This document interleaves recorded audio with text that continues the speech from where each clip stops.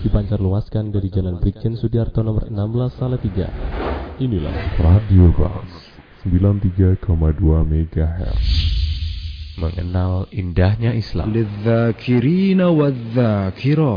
Dari kota Salatiga mengudara, inilah Radio Bas FM. Mengenal indahnya Islam.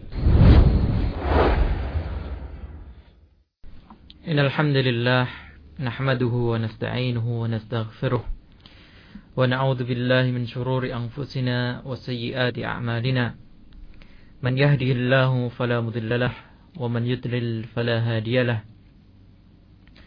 Wa asyhadu an la ilaha illallah wahdahu la syarika lahu wa asyhadu anna Muhammadan 'abduhu wa rasuluh.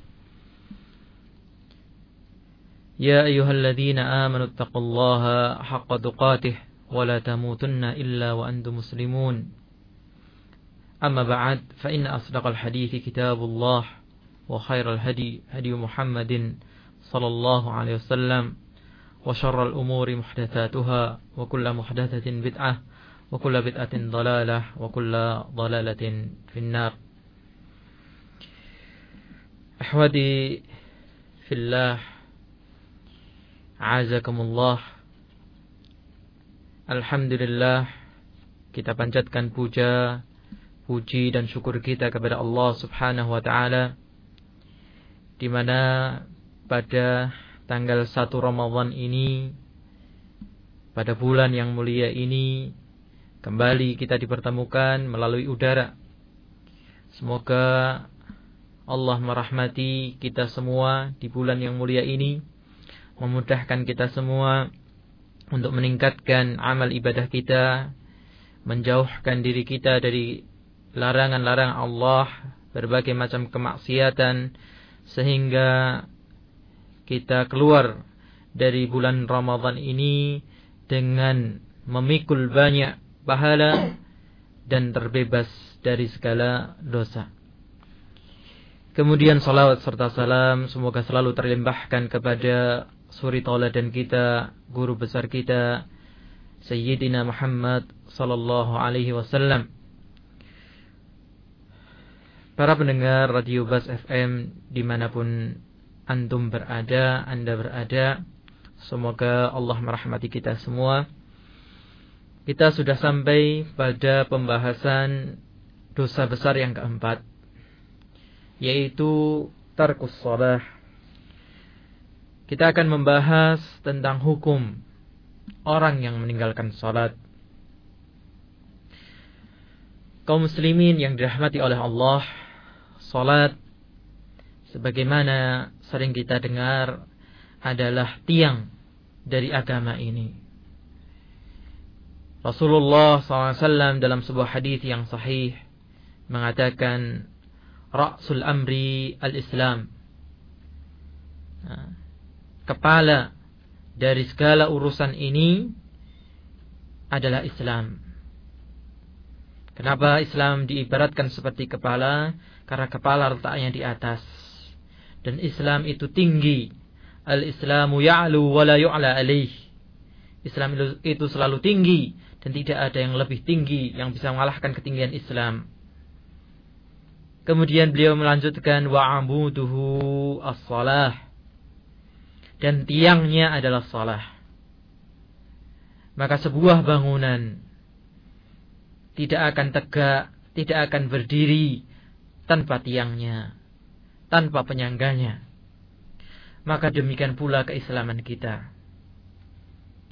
Setelah kita mengaku sebagai seorang muslim, maka Islamnya kita tidak akan tegak, tidak akan kokoh tanpa didukung tiang yang kokoh pula. Dan salat adalah sebuah ibadah yang mulia, di mana kewajiban salat diwajibkan oleh Allah Subhanahu wa ta'ala melalui sebuah proses yang indah. Rasulullah sallallahu alaihi wasallam dipanggil secara langsung ke langit yang ketujuh, diberikan mandat 50 waktu salat pada awalnya. Kemudian Ketika Rasulullah SAW turun bertemu dengan Nabi Musa, maka Nabi Musa memberikan komentar, tidak akan mampu umatmu ini melaksanakan salat di 50 waktu. Iya. Dan benarlah apa yang diprediksikan oleh Nabi Musa alaihissalam. Karena kenyataannya setelah diturunkan sampai hanya tinggal 5 waktu. Maka kita lihat realita yang ada dalam kehidupan kita. Kebanyakan kaum muslimin masih banyak yang entah itu masih berlubang-lubang dalam melaksanakan salatnya. Kadang salat dan kadang tidak. Atau bahkan sebagian yang lain sudah sama sekali meninggalkan salat, wal'iyadu billah.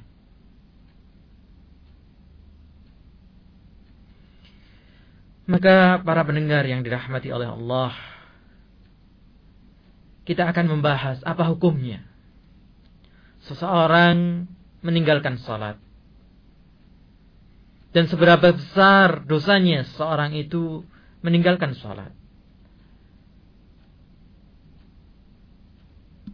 Para pendengar yang dimuliakan oleh Allah, kalau kita mau merenungkan sejenak,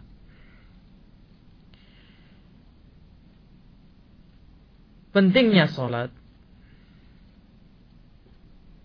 di mana Mu'adz ibn Jabal radhiyallahu anhu pada suatu kesempatan pernah bertanya kepada Rasulullah sallallahu alaihi wasallam, "Ya Rasulullah, akhbirni bi'amalin yudkhilunil jannah wa yuba'iduni 'anil nar." Wahai Rasulullah, ajarkanlah kepadaku sebuah amalan yang bisa menjauhkanku dari neraka dan memasukkanku ke dalam surga. Maka Rasulullah kemudian mengatakan, "Laqad sa'alta 'an 'azimin." Engkau telah bertanya tentang suatu perkara yang besar, wahai Mu'adz. Wa innahu la yasirun liman yassarahu Allah. Tapi ini akan menjadi mudah bagi yang dimudahkan oleh Allah Subhanahu wa ta'ala. Dan benar, agama ini dibangun atas kemudahan, tidak dibangun atas kesulitan. Allah berfirman, "Yuridullahu bikumul yusra wala yuridu bikumul usra." Allah dalam menetapkan syariat-syariatnya menginginkan kemudahan bagi manusia dan tidak menginginkan kesulitan bagi mereka. Kemudian Rasulullah SAW menjawab apa yang ditanyakan oleh Mu'adz. Amalan yang bisa memasukkan seseorang kepada surga dan menjauhkan dari api neraka. Ta'budullaha wa la tusyriku bihi syai'a. Engkau menyembah Allah dan tidak mensekutukannya dengan sesuatu pun. Kemudian wa tuqimus shalah, dan engkau tegakkan salat. Wa tu'tuz zakah, engkau juga menunaikan zakat. Wa tasumu ramadhana, dan engkau berpuasa di bulan Ramadan. Wa tahujjul baita, dan engkau berhaji ke Ka'bah. Para pendengar yang dirahmati oleh Allah, kalau kita perhatikan jawaban ini, kalau kita renungkan jawaban ini secara dalam, maka marilah kita mengaca pada diri kita masing-masing. Dari 5 rukun Islam ini yang akan menjadikan sebab seseorang masuk ke dalam surga dan menjauhkan seseorang dari api neraka, marilah kita hitung dari belakang. Haji. Siapakah di antara kita yang saat ini sudah wajib haji? Mungkin hanya 10% dari kaum muslimin yang hartanya sudah menjadikan dia mampu untuk berhaji. Maka sebagian besar yang lain dan kebanyakan kita adalah orang-orang yang belum mampu. secara finansial, secara biaya untuk berhaji. Maka syarat di antara syarat haji adalah kemampuan. Maka jatuhlah kewajiban haji bagi kita. Maka tinggal 4 saja. Baiklah, kita urutkan setelah haji. Puasa di bulan Ramadan. Alhamdulillah, Allah memanjangkan umur kita semua sehingga bertemu dengan bulan yang mulia ini. Tapi puasa Ramadan menjadi sebuah kewajiban hanya di bulan Ramadan, yang mana Ramadan hanya setahun sekali. Maka di luar itu puasa bukanlah hal yang wajib. Maka berkuranglah kembali di luar bulan Ramadan kewajiban tentang rukun Islam. Kita berpindah kepada zakat.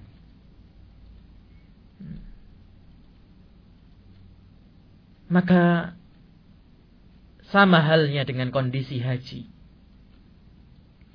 Saya rasa kebanyakan dari kita hartanya belum sampai kepada zakat wajib, sedekah yang wajibah. Sehingga gugurlah kewajiban berzakat. Maka tinggal 2 sebenarnya rukun Islam yang harus kita laksanakan setiap harinya. Yaitu apa? Yaitu salat dan mentauhidkan dan mengikuti sunnah Rasulullah SAW sebagai konsekuensi dari la ilaha illallah wa anna Muhammadan Rasulullah. Maka barang siapa menginginkan masuk surga dan dijauhkan dari api neraka, maka hanya tinggal menjaga salatnya. Oleh karenanya kita sering mendengar hadis yang nanti insyaallah juga akan kita baca, bahwasannya amal yang pertama yang akan dihitung di hari kiamat adalah salat. Standar kebaikan seseorang itu ada pada salatnya. Kenapa? Itulah yang harus kita jaga setiap harinya.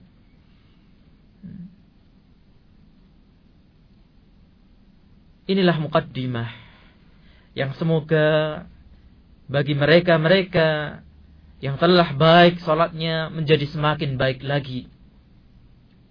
Dan bagi saudara-saudara kami kaum muslimin yang belum, masih berlubang, bahkan masih meninggalkan salat, semoga teringat, semoga mau kembali menjaga salatnya sehingga Allah memudahkan dia masuk surga dan dijauhkan dari api neraka. Kaum muslimin yang dirahmati oleh Allah, Imam Zahabi rahimahullah ta'ala mengatakan al-kabiratul rabi'ah, dosa besar yang keempat, tarkus shalah, meninggalkan salat. Muqaddimah yang kedua yang perlu saya sampaikan dalam hukum meninggalkan salat adalah yang pertama, bahwasannya para ulama sepakat barang siapa menolak wajibnya salat 5 waktu dalam sehari semalam, maka kemudian dia meninggalkan salat tersebut. Bahkan kata sebagian ulama yang lain, bahkan walaupun dia melaksanakan salat tersebut, tetapi dia menolak kewajiban salat tadi, mengatakan salat itu tidak wajib. Dia melaksanakan, tapi dalam keyakinannya salat itu tidak wajib. Lebih-lebih yang mengatakan salat itu tidak wajib kemudian ditinggalkan. Maka para ulama sepakat atas kufurnya orang tersebut, atas kufurnya perbuatan orang tersebut. Itu yang pertama. Maka harus difahami, karena ini nanti menyangkut hal-hal yang agak detail. Ini yang pertama. Bahwasannya para ulama sepakat tidak ada perselisihan, tidak ada perbedaan pendapat tentang hukum orang yang menolak kewajiban salat. Salat di 5 waktu, subuh, zuhur, asar, maghrib, dan isya. Maka barang siapa menolak itu, maka kufur. Itu kesepakatan para ulama. Kemudian yang kedua, hukum orang yang meninggalkan salat, tetapi di dalam hatinya atau dalam keyakinannya itu masih meyakini wajibnya salat 5 waktu, tapi kemudian dia meninggalkan. Maka berbedalah para ulama tentang hukum orang ini. Sejak zaman dulu sampai hari ini, terbagilah ulama menjadi 2 pendapat. Pendapat yang pertama menganggap orang ini yang meyakini wajibnya salat, tapi meninggalkan salat entah karena malas, entah karena mengikuti hawa nafsu, entah karena alasan apapun, maka kelompok yang pertama mengatakan orang yang seperti ini kufur. Sedangkan kelompok yang kedua mengatakan dia tidak kufur, tetapi melakukan dosa besar yang sangat besar. Maka marilah kita mendengarkan dalil-dalil, ayat, hadis, dan ucapan sebagian ulama supaya kita mengerti seberapa besar dosa seseorang itu jika meninggalkan salat. Al-Imam Az-Zahabi rahimahullah ta'ala memulai dengan firman Allah ta'ala di dalam surat Maryam ayat 59. Fakhalafa min ba'dihim khalfun. Maka kemudian para nabi itu meninggalkan setelahnya sebuah generasi. Generasi-generasi yang belakangan itu biasanya seperti apa sifatnya? Karena biasanya semakin jauh sebuah generasi dari zaman kenabian, maka semakin jauh pula mereka dari keilmuan, maka konsekuensinya semakin lemah kualitas keimanan mereka. Salah satu cirinya, salah satu indikatornya, salah satu tandanya apa? Adha'us salata. Mereka itu menyia-nyiakan salat mereka. Wattaba'us syahawati. Dan lebih memilih mengikuti hawa nafsu mereka. Maka apa akibatnya? Fasawfa yalqawna ghayya. Maka mereka akan menemui kebinasaan. Itu arti asli dari ghayya. Sebagian ahli tafsir mengatakan ghayya adalah sebuah lembah di Jahannam. Wal'iyadu billah. Illa man taba, dalam kelanjutan ayat 60, kecuali mereka-mereka yang mau bertaubat. Maka ayat ini menegaskan hukuman, akibat, konsekuensi dari mereka-mereka dari di antara kita yang menyia-nyiakan salat kita dan lebih memilih mengikuti hawa nafsu. Maka tempatnya adalah di ghai, lembah yang ada di neraka Jahannam. Waliyadu billah. Atau dia akan menemui kebinasaan. Di manakah kebinasaan? Ya di neraka. Na'udzubillah min dzalik. Wa qala ta'ala, kemudian firman Allah yang kedua yang dibawakan di sini, yang insyaallah kebanyakan dan saya kira semua kaum muslimin hafal akan ayat ini. Wailun lil musallin. Celakalah bagi orang-orang yang salat. Masya Allah. Orang yang salat ada yang celaka. Iya. Siapa mereka? Mereka yang sudah melaksanakan salat masih celaka. Alladzina hum an salatihim sahun. Mereka yang dari salatnya lalai. Alladzina hum yura'un. Yang mereka itu salatnya hanyalah untuk riya. Jadi sudah salatnya dilalaikan. Seperti apa? Kata para ulama, ta'khiruha wa lam yuhafidh ala arkaniha wa wajibatiha. Yaitu dengan menunda-nunda pelaksanaan salat. Kemudian dengan tidak menjaga syarat, rukun, kewajiban yang ada dalam salat.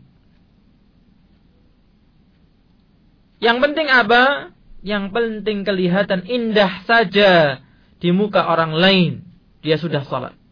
Karena tujuan salatnya hanyalah riya.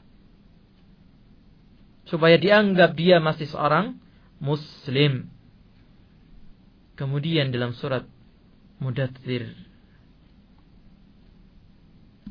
ketika ahli surga menanyakan kepada ahli neraka Saqar, ma salakakum fi Saqar? Apa yang menyebabkan kalian masuk ke neraka Saqar ini? Qalu lam naku minal musallin. Mereka mengatakan, kami tidaklah termasuk orang-orang yang salat. Maka dari 3 ayat ini, yang insyaallah nanti akan disambung dengan hadits-hadits Rasulullah sallallahu alaihi wa ala alihi wasallam, kita bisa merasakan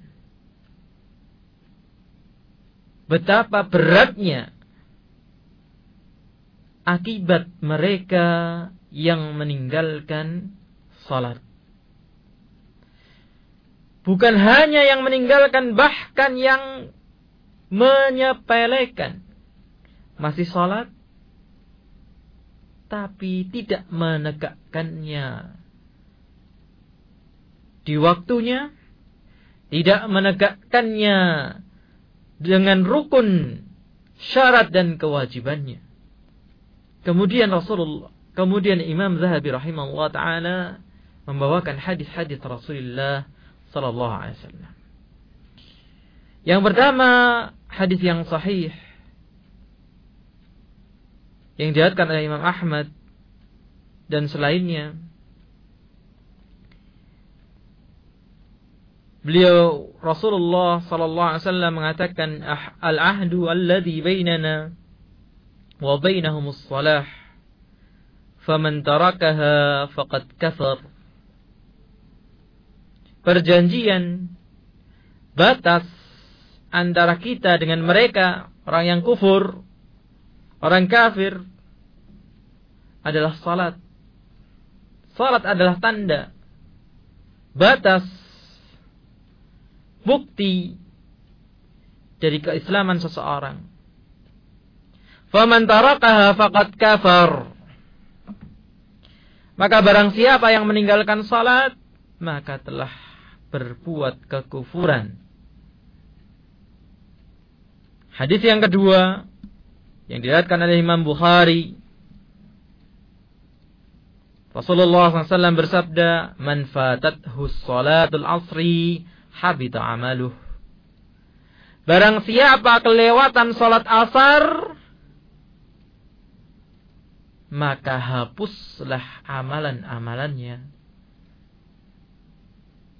Hadis berikutnya yang diriwayatkan oleh Imam Muslim, bainal abdi wa bainasyirki tarkus shalah.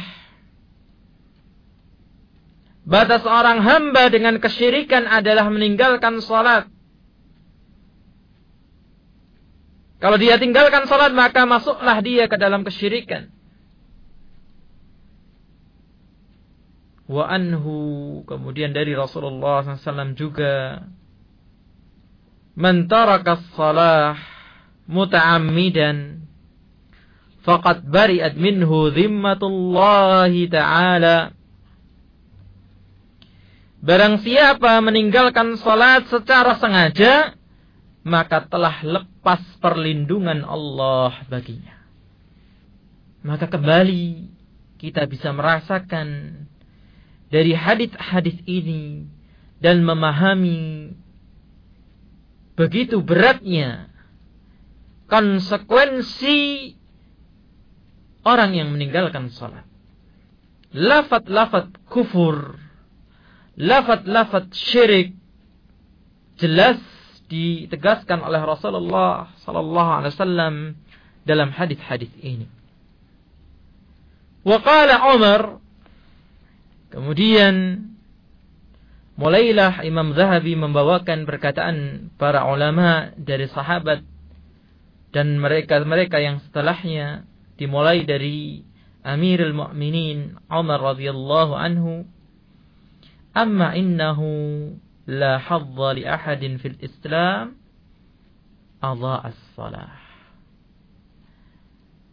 Maka sesungguhnya tidak ada bagian lagi di dalam Islam bagi orang-orang yang menyia-nyiakan salat. Fatwa ucapan Umar radhiyallahu anhu seakan-akan mengatakan seorang yang menyia-nyiakan, meninggalkan salat bukanlah muslim lagi, sehingga berhak mendapatkan bagian, mendapatkan hukum-hukum seorang muslim. Wa qala Ibrahim an-Nakhai, seorang tabi'in, dia mengatakan man taraka as-salata faqad kafar. Barang siapa meninggalkan salat, maka sungguh telah melakukan kekufuran. Wa qala Ayyub as-Sahtiyani mithla dhalik. Demikian pula perkataan Ayyub as-Sahtiyani. Kemudian warawal Jurair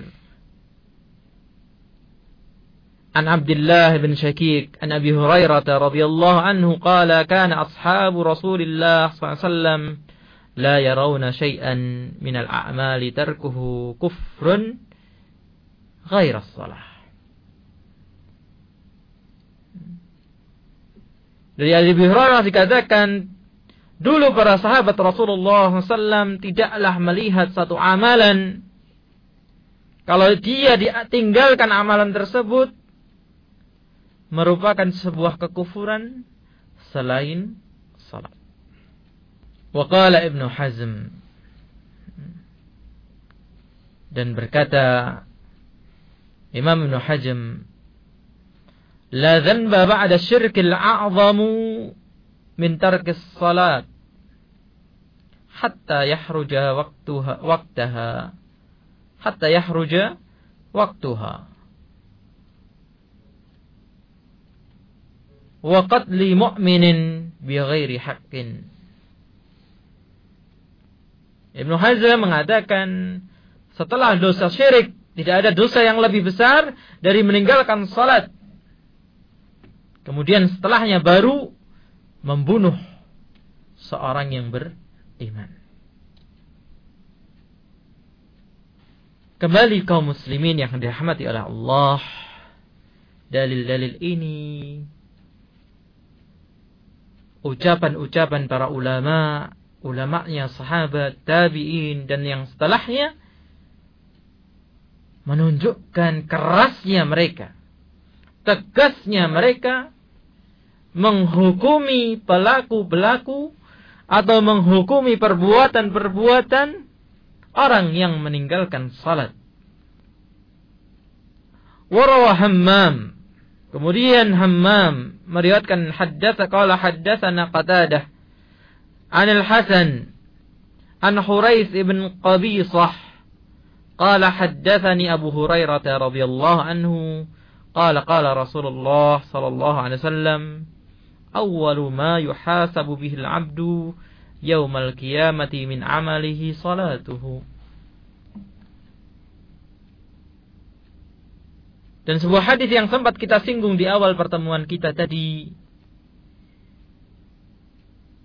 amal yang pertama kali akan dihisab, ditimbang dan dihitung oleh Allah Subhanahu wa taala pada hari kiamat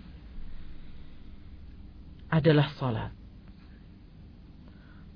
Salat adalah sebagai barometer, sebagai ukuran baik dan buruk amal yang lain. Dan memang seperti itulah realitanya. Kita tadi sudah mengupas tentang rukun Islam yang 5. Maka dari 5 ini hanya 2 yang harus selalu kita jaga setiap harinya, yaitu mentauhidkan Allah dan mengikuti sunnah Rasulullah serta menegakkan salat. Selainnya puasa datang setahun sekali. Selainnya zakat, mungkin sebagian kita bukanlah mereka yang wajib zakat. Bahkan mungkin sebagian kita adalah orang-orang yang berhak diberikan zakat. Lebih-lebih haji. Maka kebanyakan kita bukanlah mereka-mereka yang mampu melaksanakan haji. Maka bagaimana cara kita menilai baik dan buruknya seorang muslim dari rukun Islam yang 5? Maka tinggal dilihat dari salatnya. Karena itu yang terlihat secara zahir. Maka kemudian Rasulullah mengatakan, fa in salahat faqad aflaha wanjaha. Maka jika salatnya baik, maka dia telah menjadi orang yang beruntung dan orang yang sukses. Wa in fasadat faqad khaba wa khasira. Maka apabila salatnya buruk, jelek, rusak, bahkan kalau ditinggalkan sama sekali, faqad khaba wa khasira, maka sungguh telah bangkrut dan rugilah dia. Sebuah hadis yang hasan yang diriwayatkan oleh Imam Tirmidzi. Dalam hadis yang lain Rasulullah SAW mengatakan, umirtu an uqatilan nas. Aku diperintahkan untuk bersungguh-sungguh memerangi manusia, mengajak manusia hatta yashhadu an la ilaha illallah. Untuk mereka mau bersyahadat, mengucapkan la ilaha illallah wa anna Muhammadan Rasulullah, dan mengakui Muhammad sebagai utusan Allah. Wa yuqimus shalah, dan menegakkan salat. Wa yu'tuz zakah, dan membayar zakat. Fa idza fa'alu dzalika, jika mereka telah melaksanakan itu, syahadatain, menegakkan salat, mau membayar zakat, asamu minni dima'ahum wa amwalahum illa bihaqqil Islam, maka terjagalah darah dan harta mereka kecuali dengan hukum-hukum Islam, dengan hak-hak Islam. Pelaku pembunuhan boleh darahnya tidak terjaga. Kenapa? Karena salah dia melakukan pembunuhan, maka dihukumi. Demikian pula harta menjadi bagi sebagian menjadi hak Islam ketika dia wajib berzakat. Setelah itu, setelah seorang punya kewajiban, melaksanakan kewajiban salat, maka wahisabuhum 'ala Allah Ta'ala. Urusan yang lain itu dikembalikan kepada Allah Subhanahu wa Ta'ala.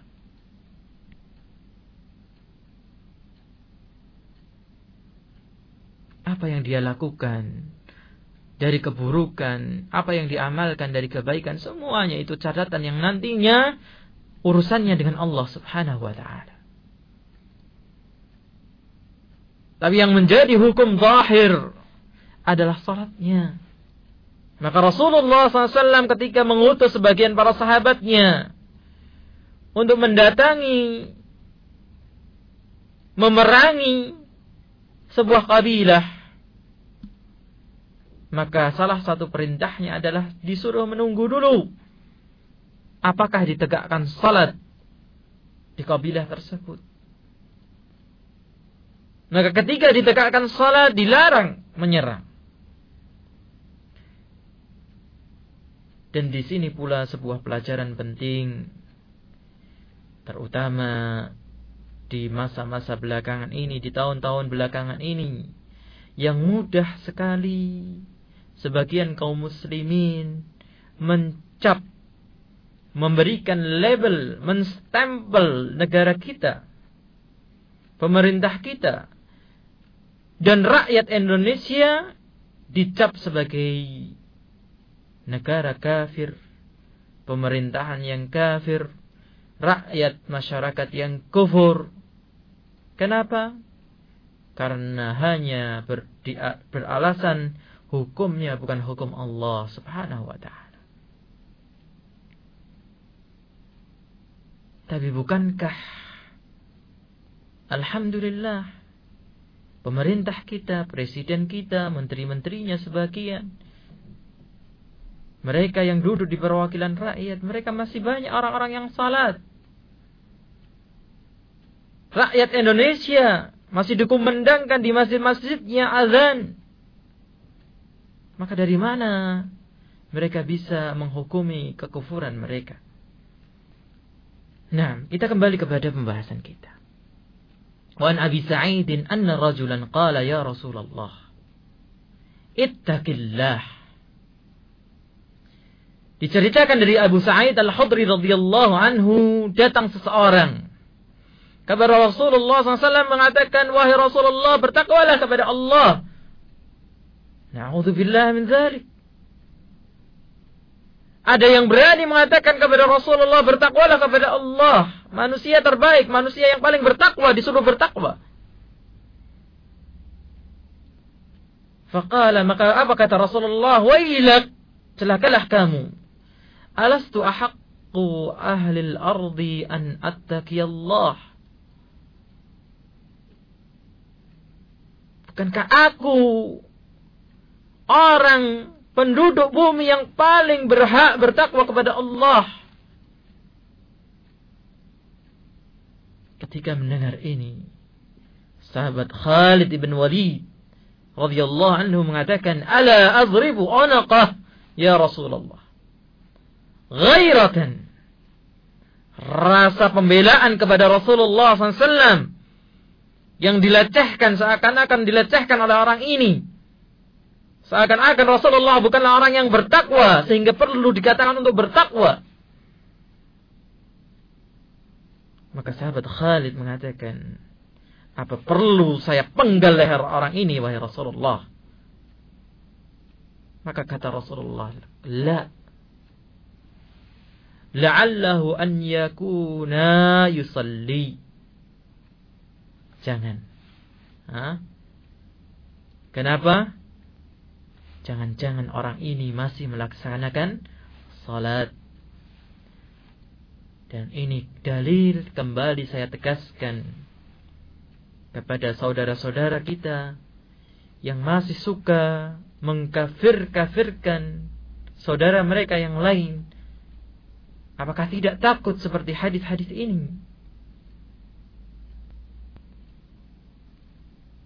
Rasulullah mengatakan, jangan. Mana yang lebih berat kekufurannya? Melecehkan Rasulullah SAW. Ini adalah kekufuran yang sangat jelas. Tapi Rasulullah mengatakan, tidak, jangan. Tidak boleh orang ini dibunuh. Kenapa? Karena mungkin saja dia masih salat. Padahal hanya masih mengatakan mungkin. Bagaimana dengan orang-orang yang jelas-jelas masih salat, kemudian dikufurkan, kemudian dibunuh, dibom, dan seterusnya. Maka sadarlah wahai saudara kaum muslimin, bahwasannya perbuatan-perbuatan Anda tidak benar. Perbuatan-perbuatan Anda bukannya tidak bermanfaat, tapi bahkan merusak Islam itu sendiri.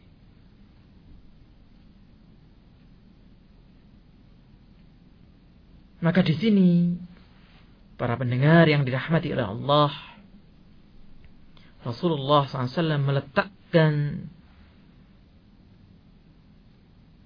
menerangkan kedudukan yang salat yang begitu besar, menjadi ukuran kebaikan seseorang tadi, menjadikan tameng, menjadikan sebuah pelindung dari berbagai macam hukum yang lain.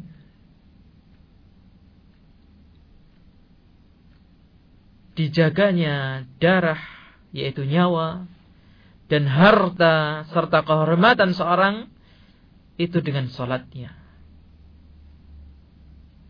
وروى الإمام أحمد في مسنده من حديث عبد الله بن عمرو رضي الله عنهما عن النبي صلى الله عليه وسلم أنه قال من لم يحافظ على الصلاة لم تكن له نورا ولا برهانا ولا نجاة.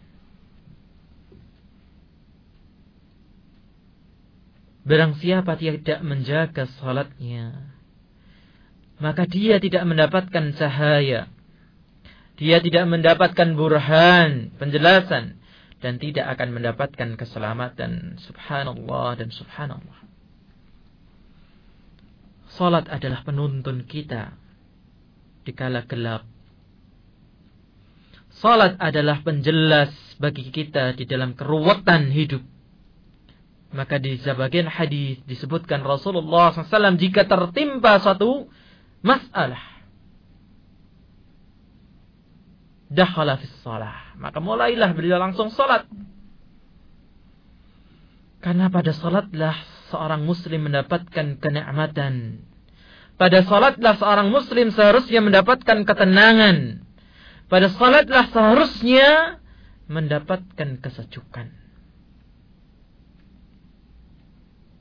Suatu ketika Rasulullah SAW pernah mengatakan kepada Bilal, "Ya Bilal, arihna bis salah." Menyuruh Bilal untuk menegakkan salah, untuk azan. Kenapa? Ayo, berilah kami kesejukan dengan salat. Maka salat adalah sebuah kebutuhan. Salat adalah sebuah kemenangan, keindahan, kenyamanan yang diperlukan oleh setiap muslim. Maka apa akibatnya orang-orang yang meninggalkan salat? Kata Rasulullah dalam kelanjutan hadis tadi, wa kana yaumal qiyamati ma'a Qarun wa Fir'aun wa Haman wa Abu Jahlin wa Ubay bin Khalaf. Maka pada hari kiamat dia akan bersama Qarun, yaitu bagi mereka yang hartanya melalaikan dia dari salat, ya pantas disandingkan bersama Qarun yang hartanya melalaikan taatnya dia kepada Allah. Wa Fir'aun wa Haman, atau dia akan bersama Fir'aun dan Haman. Bagi mereka yang jabatannya, kedudukannya itu melalaikan mereka dari salat. Wa Abu Jahlin, Ubay bin Khalaf, atau mereka akan bersama Abu Jahal atau Ubay bin Khalaf. Karena permusuhannya, kedengkiannya, hawa nafsunya yang membenci Islam, dia tinggalkan salat. Setelah menyebutkan sekian banyak nas, baik dari Al-Quran maupun sunnah Rasulullah, fatwa para sahabat dan ulama-ulama setelahnya, dan menegaskan kembali dengan hadis-hadis Rasulullah SAW tentang pentingnya dan tingginya kedudukan salat, beliau mengatakan, Al-Imam Az-Zahabi mengatakan, wa hadhihi an-nususu tush'iru bi kufri tarikis shalah. Dari ayat, hadis dan fatwa tadi kita bisa merasakan bahwasannya nas-nas ini memberikan isyarat tentang kufurnya orang yang meninggalkan shalah. Maka kaum muslimin yang dirahmati oleh Allah, saya pribadi tidak bisa mengatakan apakah ini kufur atau dosa besar, karena memang dalilnya sama-sama kuat masing-masing pendapat. Tapi yang jelas, minimal dosa besar, dan bahkan bisa sampai pada kekufuran. Maka nasihat untuk diri saya pribadi dan pendengar sekalian, apakah kita ingin main-main dengan dosa besar dan bahkan bisa terjerumus pada kekufuran? Itulah yang lebih baik kita tanyakan daripada kita berdebat tentang apakah itu dosa besar atau apakah itu kekufuran. Maka lebih baik kita gunakan waktu kita untuk menanyakan apakah kita mau masuk neraka dengan dosa besar atau abadi di neraka dengan kekufuran, wal iyadu billah. Lebih baik kita manfaatkan waktu kita untuk itu.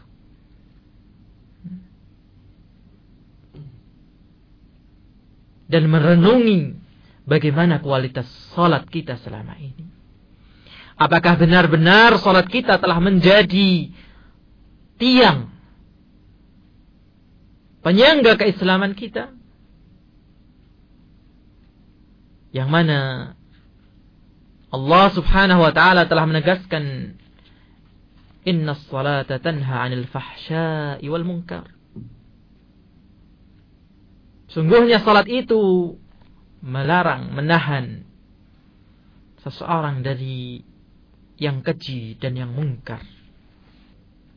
Maka marilah kita bermuhasabah, berintrospeksi diri, atau kata orang Jawa, metani amal kita daripada mengetani, daripada menghitung amal orang lain. Sudahkah baik salat kita? Sudahkah salat kita mencegah diri kita dari yang keji dan mungkar? Jika jawabnya belum, bahkan na'udzubillah apabila jawabnya tidak, maka segera dan segeralah ketika Allah subhanahu wa ta'ala masih memberikan nafas, kesempatan untuk bertaubat dan memperbaiki diri, segera dan bersegeralah. Wasari'u ila maghfiratin min rabbikum, dan bersegeralah kalian kepada ampunan dari Rabb kalian, dari Tuhan kalian. Kenapa? Wa jannatin 'arduha as-samawati wal ardu 'iddat lil muttaqin. Karena bagi mereka yang mau bertaubat dan memperbaiki diri, telah disiapkan surga-surga yang luasnya langit dan bumi. Subhanallah. Seorang sekarang ini bisa beli rumah tipe 36, tipe 75. Itu sudah sangat nyaman. Apalagi bisa punya rumah yang lebih luas dari itu. 100 meter persegi, 200 meter persegi. Itu sudah senang sekali. Kenapa kita tidak berpikir tentang janji Allah subhanahu wa ta'ala ini? Allah menjanjikan tempat tinggal yang luasnya bumi dan langit. Uiddat lil muttaqin. Yang disiapkan bagi mereka yang bertakwa. Yang melaksanakan perintah Allah. Dan menjauhi larangan-larangannya. Kemudian Imam Zahabi melanjutkan, waqad qala an-nabiy sallallahu alaihi wasallam li Mu'adz. Rasulullah SAW dalam hadis yang sahih diriwayatkan oleh Imam Bukhari dan Muslim.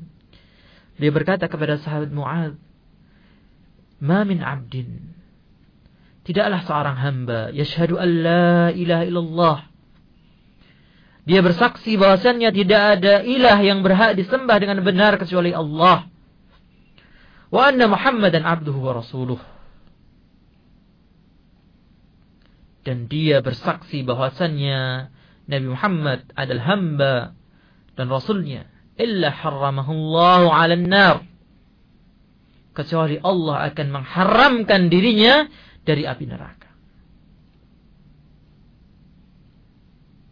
Setelah Imam Zahabi menjelaskan begitu banyak dalil tentang yang menegaskan kelihatannya kufurnya orang yang salat, kemudian membawakan dalil bagi mereka yang mengatakan tidak. Bahwasanya orang yang bertauhid seperti dalam hadis ini, dia cukup mengatakan la ilaha illallah Muhammadur Rasulullah, diharamkan dari api neraka. Seakan-akan Imam Zahabi ingin adil, membawa dalil mereka yang berpendapat kufur dan mengambil dalil mereka berpendapat tidak kufur. Tapi kembali saya mengingatkan, bukan itu yang menjadi perdebatan kita. Terutama kita yang ilmunya masih cetek, ilmunya amat-amat sangat sedikit. Maka lebih baik waktu kita untuk bermuhasabah dan memperbaiki salat kita, sehingga menyelamatkan kita dari api neraka sebentar atau selamanya. Wal'iyadu billah. Wa muakhirus salati an waqtiha sahibu kabiratin. Dan orang-orang yang menunda salatnya sampai akhir waktunya, mereka adalah pelaku-pelaku dosa besar. Wa tarkuha bil kulliyah. Sedangkan yang meninggalkan keseluruhan salat tadi, a'nis salatal wahidah. Jadi orang yang meninggalkan salat zuhur, maksudnya orang yang meninggalkan salat asar secara keseluruhan, salat asarnya tidak sama sekali dikerjakan. Kaman zana wa saraqa. Maka dia seperti orang yang berzina dan mencuri. Wa tarku kulli salatin aw tafwituha kabiratun. Sedangkan meninggalkan seluruh salat, atau dia kehilangan seluruh salat ini, melalaikannya, inilah dosa yang besar. Fa in fa'ala dzalika marratin, kalau ini dilakukan berkali-kali, fahuwa min ahlil kabaair illa an yatuba, maka benar-benar dia telah menjadi pelaku dosa besar. Fa in lazamat tarkas salah fahuwa minal akhsarin al ashqiya al mujrimin. Maka kalau terus-menerus selamanya dia meninggalkan salat, maka sungguh dia telah menjadi orang rugi yang akan binasa dan orang yang kriminal. Wal'iyadu billah. Maka kaum muslimin yang dirahmati oleh Allah subhanahu wa ta'ala, ini yang bisa kita sampaikan menjadi peringatan bagi saya pribadi dan antum sekalian. Semoga kita dijadikan orang-orang yang mendengarkan nasihat dan melaksanakan dengan sebaik-baiknya, dan dimudahkan untuk menegakkan salat kita. Wallahu ta'ala a'lam. Dipancar luaskan dari Jalan Brigjen Sudiarto nomor 16 Salatiga. Inilah Radio Bas 93,2 MHz. Mengenal indahnya Islam. Dari kota Salatiga mengudara, inilah Radio Bas FM, mengenal indahnya Islam. Para pendengar setia radio Besar yang dirahmati Allah Subhanahu wa taala dimanapun berada, alhamdulillahirrahmanirrahim. Kita masuk ke sesi yang kedua, yaitu sesi tanya jawab. Alhamdulillah Ustaz, sudah banyak, kurang lebih berapa ini? 10 pertanyaan yang masuk. Semoga bisa kita selesaikan langsung saja. Pertanyaan pertama dari Ibu Susi di Bedono. Assalamualaikum Ustaz. Waalaikumsalam warahmatullahi wabarakatuh. Bertanya, jika dalam perjalanan pakai sepeda motor atau sepeda motor menunda sholat asar, rencana sholat di tujuan, tapi ternyata sampai di tujuan lupa sampai waktu sholat berikutnya, yaitu sholat maghrib. Bagaimana hukumnya dan cara menggantinya, Ustaz? Bismillah, alhamdulillah, wassalatu wassalamu ala rasulillah, amma ba'd. Jadi ini di luar yang kita bahas, maksudnya hukum meninggalkan sholat karena meninggalkannya secara tidak sengaja, lupa. Jadi niatnya memang ketika seseorang itu safar, lebih baiknya sholat di tempat tujuan. Ini kalau safarnya menggunakan kendaraan-kendaraan umum. Tapi sekarang kalau misalnya seperti penanya tadi, itu sholat bepergiannya dengan kendaraan sepeda motor atau mungkin dengan kendaraan pribadi, itu alhamdulillah kita dimudahkan oleh Allah Subhanahu wa taala. Di Indonesia ini masjid di pinggir jalan itu banyak sekali, atau pom bensin itu juga menyediakan fasilitas tempat untuk salat. Maka lebih baik bagi mereka yang bepergian ini dengan kendaraan pribadi itu mampir dulu, paling tidak juga ada manfaat lain, istirahat, menyegarkan diri dan sebagainya. Ini lebih baik daripada seperti yang terjadi ini, niatnya menunda tapi akhirnya kelupaan. Tapi kalau sudah terjadi bagaimana? Maka ketika ingat, kapan saja dia ingat, maka segera melaksanakan sholat tadi di luar waktu yang dilarang, yaitu pas terbitnya matahari, atau pas matahari di tengah-tengah langit, atau pas matahari terbenam. Ini 3 waktu yang haram seorang melaksanakan salat. Maka di luar itu kapan saja dia ingat, langsung dia kerjakan salat yang dia kelupaan mengerjakannya tadi. Ini sama juga hukumnya yang orang yang ketiduran. Allah a'lam. Ya, terima kasih Ustaz. Langsung ke pertanyaan kedua dari saudara kita di saudara atau saudari Ustaz, Nurfa di Yosorjo. Pertanyaannya, bagaimana dengan orang Islam yang tidak sholat, tidak diketahui alasannya seperti apa? Bagaimana kalau dia meninggal, apakah wajib disolati? Jadi ini sering ditanyakan, bagaimana orang yang meninggalkan sholat dan kita tidak tahu kenapa dia meninggalkan. Ketika dia meninggal, apakah disolati? Maka iya, disolati. Kenapa? Yang pertama tadi, kita nggak tahu alasan dia meninggalkan. Maka orang tadi tetap berada dalam keislamannya. Kedua, saya rasa kebanyakan dari para ulama di Indonesia itu berpendapat pada pendapat yang kedua, yaitu tentang tidak kufurnya orang yang meninggalkan sholat. Dan kebanyakan masyarakat Indonesia juga taunya itu dosa saja, itu meninggalkan sholat. Jadi mereka selama masih diakui secara identitasnya sebagai muslim, maka wajib fardu kifayah, yaitu kaum muslimin sebagiannya yaitu untuk mensolati dia. Wallahu a'lam.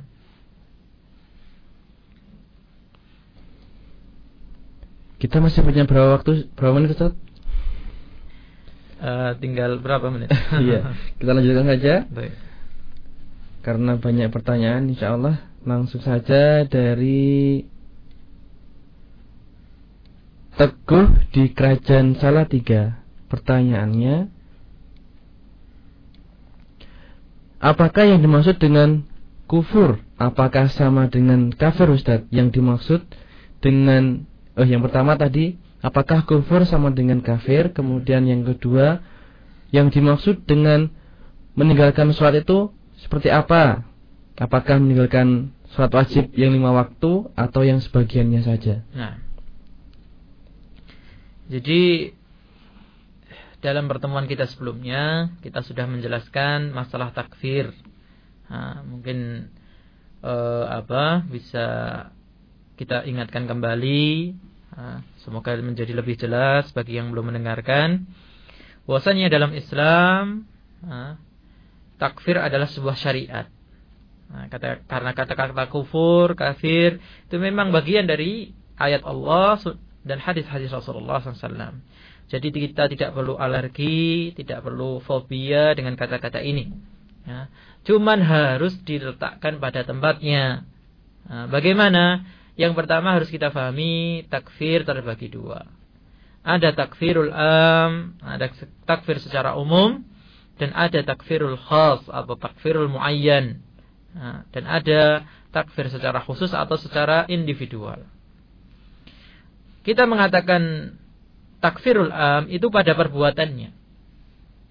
Orang yang meninggalkan salat kufur misalnya. Orang yang mencela Nabi kufur. Orang yang mencela agama Islam kufur. Itu setelah kita tahu ilmunya, kita tahu dalil-dalilnya, boleh kita mengatakan seperti itu. Tapi apakah pelaku, kalau kita mendapati seseorang sedang mencela Rasulullah SAW, mencela agama Islam, apakah langsung kita katakan kamu kafir? Nah, ini yang menjadi masalah. Maka jawabannya tidak. Takfirul muayyan itu haknya ulama dan umara.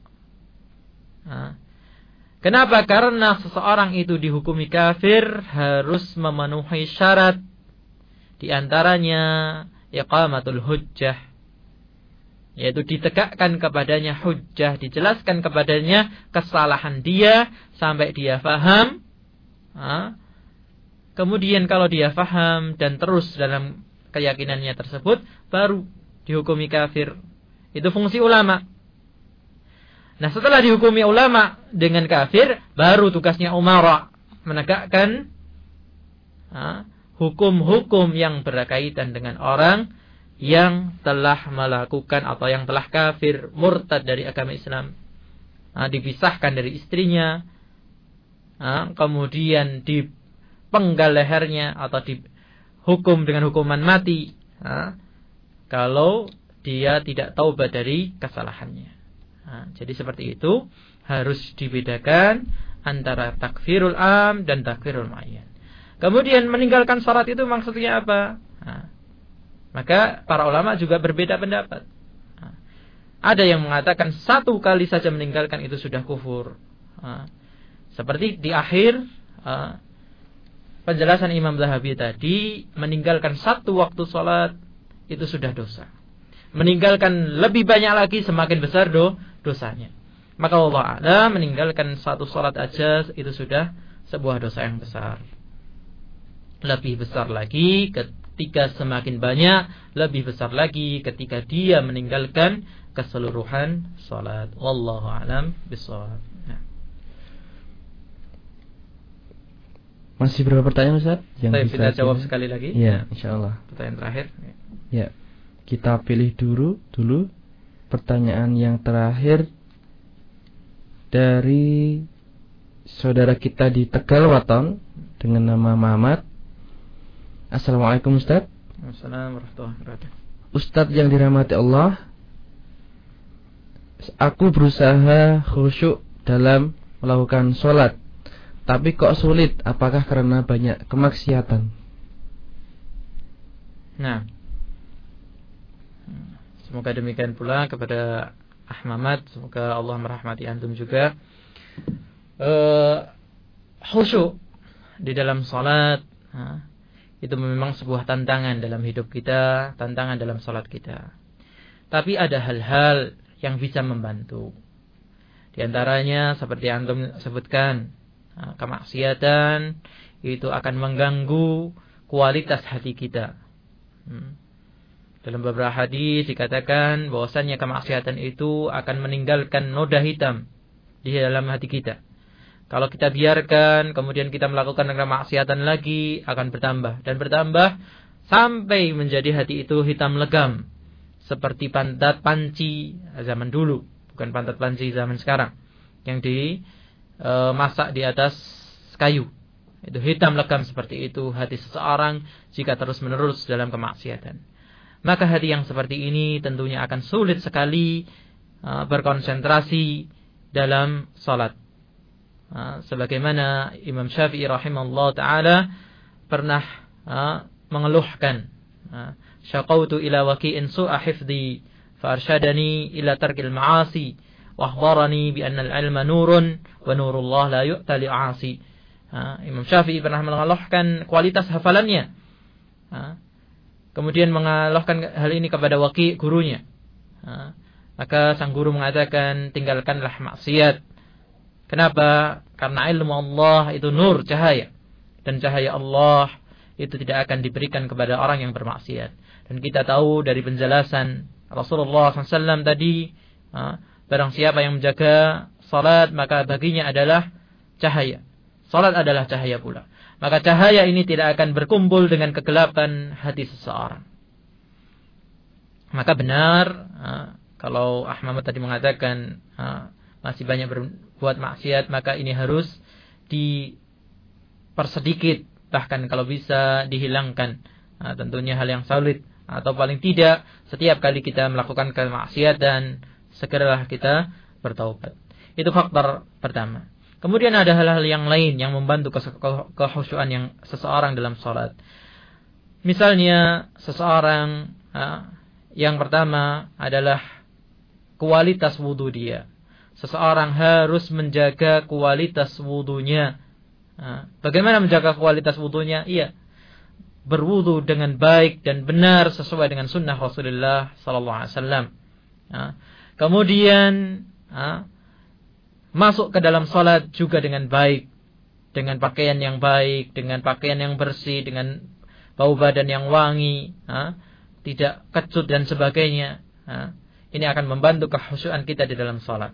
Kemudian di antara faktor yang lain yang bisa membantu kekhusyuan kita di dalam salat adalah memahami bacaan yang kita baca ketika salat, sehingga kita bukan seperti kaset yang diputar, berbunyi tapi tidak tahu maknanya. Ini yang masih banyak terjadi pada diri kita. Kita membaca lafaz-lafaz yang ada dalam salat, tapi kita tidak faham maknanya. Maka itu ibarat kaset saja yang diputar, tidak bertambah kualitas keimanannya. Maka kalau kualitas salat kita masih seperti ini, maka perlu kembali saya katakan diperbaiki. Fahamilah apa yang kita ucapkan dari Allahu Akbar. Bismillahirrahmanirrahim. Alhamdulillahi Rabbil Alamin. Fahamilah ini. Kemudian fahamilah subhana rabbiyal azim, subhana rabbiyal a'la, sami'allahu liman hamidah. Ini semua difahami. Maka insyaallah akan membantu kita dalam melawan godaan setan, mengajak kita berpikir ini, berpikir itu. Tidak, kita akan berkonsentrasi memahami apa yang kita ucapkan. Kemudian setelah itu semua kita tidak bisa lepas dari Allah Subhanahu wa taala. Maka di antara sebab yang paling besar membantu kekhusyuan kita adalah meminta kepada Allah Subhanahu wa taala, berdoa kepada Allah Subhanahu wa taala. Nah, ini yang bisa kita sampaikan pada kesempatan pagi hari yang indah ini. Semoga kaum muslimin semuanya dirahmati oleh Allah, dimudahkan menjalankan puasa pada hari yang pertama ini dan menjalankan puasa pada hari berikutnya sampai akhir bulan Ramadan dan mendapatkan ampunan dan rahmat dari Allah Subhanahu wa taala. Subhanakallahumma wa bihamdika asyhadu an la ilaha illa anta astaghfiruka wa atubu ilaik. Assalamualaikum warahmatullahi wabarakatuh. Waalaikumsalam warahmatullahi wabarakatuh. dipancarluaskan dari Jalan Brigjen Sudiarto nomor 16 Salatiga. Inilah Radio Bas 93,2 MHz. Mengenal indahnya Islam. Terima kasih, baru saja Anda menyimak siaran kami di gelombang 93.2 FM Radio Bas, mengenal indahnya Islam. Semoga menambah kemanfaatan bagi Anda dan keluarga. Dari kota Salatiga mengudara, inilah Radio Bas FM, mengenal indahnya Islam.